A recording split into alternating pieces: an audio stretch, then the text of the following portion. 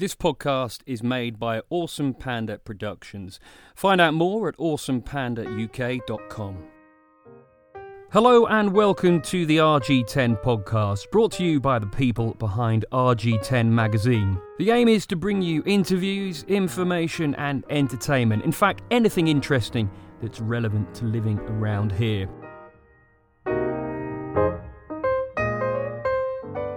Have a listen to this.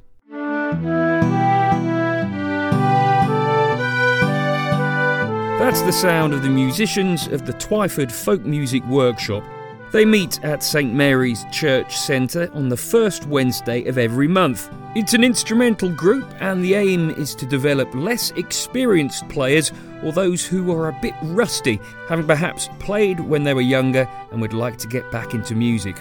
I've been speaking to Colin McEwen, he's the man behind the workshop. I asked him how good a musician you have to be to join up.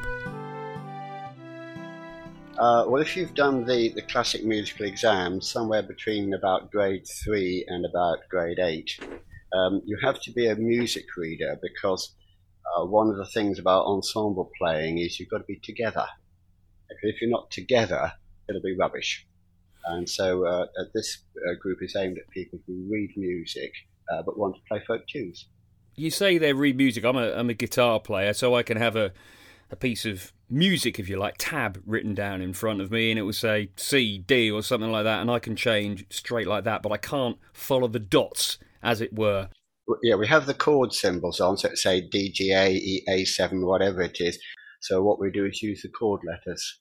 Marvellous. So when you say read music, that shouldn't put people off. They should be okay. I suppose it's quite hard to strike that balance between having the music in front of you, so you can actually get something done, but also the tradition of folk music, which is kind of an oral tradition, isn't it? It is spread that way rather than the music being written down.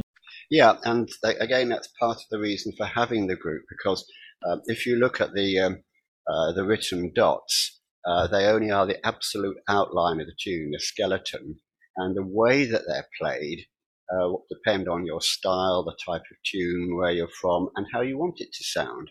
How did this all start in the first place? How did the workshop start? Well, what happened was I was going to a very similar group based in Haddenham, which is north of Tame, but the travel distance was killing me. And so what happened was I started a clone, and I was amazed at how many people came out of the woodwork to give it a go. I think I got 10 people on the first meeting. So that was back in 2013. Why do you think there is such an interest there for folk music, for coming along and playing, I guess? Well, I think you'd be surprised how many people did music lessons as a child. And so it's pretty common for school-age people to play music to some level. And on various instruments, I could go on forever about instruments, but a lot of people have flute, recorder, guitar, violin, that kind of thing. And they might have been quite good when younger. The joy of playing music with other people, it's very, very hard to explain to other people who have never done it before. It's quite an amazing sensation, isn't it? It's really good. One of my regulars said that his playing came on more in 6 months of coming to the group than had done in the previous 6 years. So tell me then about the structure of a meeting. Talk me through that. Sorry, a workshop, not a meeting. Makes it sound like you're at work, doesn't it? Yeah. The structure we ended up with after a few trials was to deal with a wide range of abilities. What we do is we have two sort of framework features. One is a pair called the intro and the outro. The first item is one of just 2 easy tunes. We call the intro, and the idea is just to warm up and people are familiar with them. There's no pressure. I've been playing with these 2 for nearly 8 years now, and so people really know those. It's dead easy. You get your fingers warmed up. And right at the end, we play a couple of tunes called the outro. It's not a proper word, I know. Where again, they're fairly straightforward. They are a bit more complex, but everybody knows them. And it means no matter what happens in the middle, everyone can join in at the beginning and the end. And then in the main part, the first half is easy pace. So we play a lot of slow airs. So we might play something like this.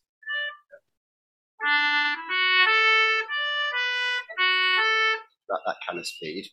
And it's very straightforward stuff. And if people want it a bit slower, they say, can we have it a bit slower? Yeah. And then we have a break for a cup of tea, etc. And then we have a second half, which would go a lot faster. That kind of speed. So by having those two halves, and the intro and the outro, then everybody can join in at least half. Have you noticed any rises, any falls in the popularity of folk music over the years, particularly, I guess, over the last 8 years since you've been running the workshops?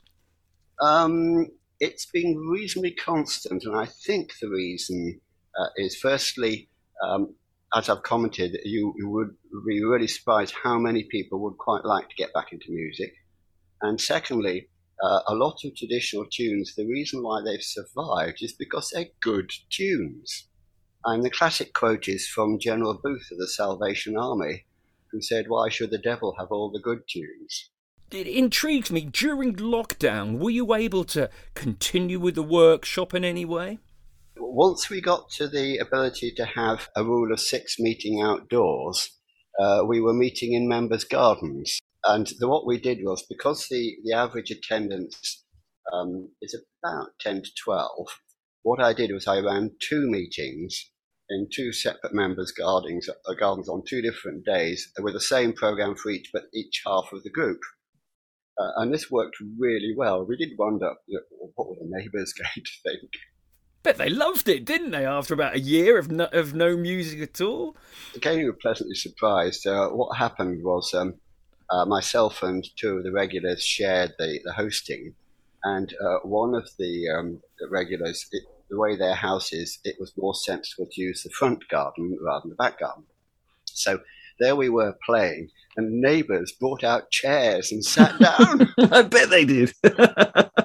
And that happened both this summer and last summer. And in fact, this summer, the same neighbour with the front garden, her postman asked her when we were going to do it again. Really? But that's interesting, though, because you don't actually do performances, do you? Did that change your mind at all? Yes and no. On the one hand, I was actually, again, so very pleasantly surprised, because I had to say some items were not very polished.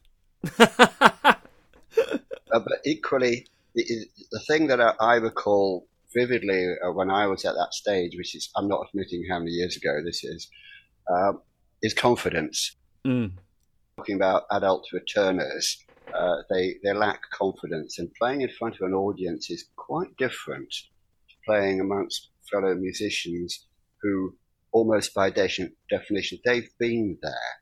They know what it's like. They know about the fact you're going to play some wrong notes. Yeah. The important thing is the wrong notes should be played beautifully.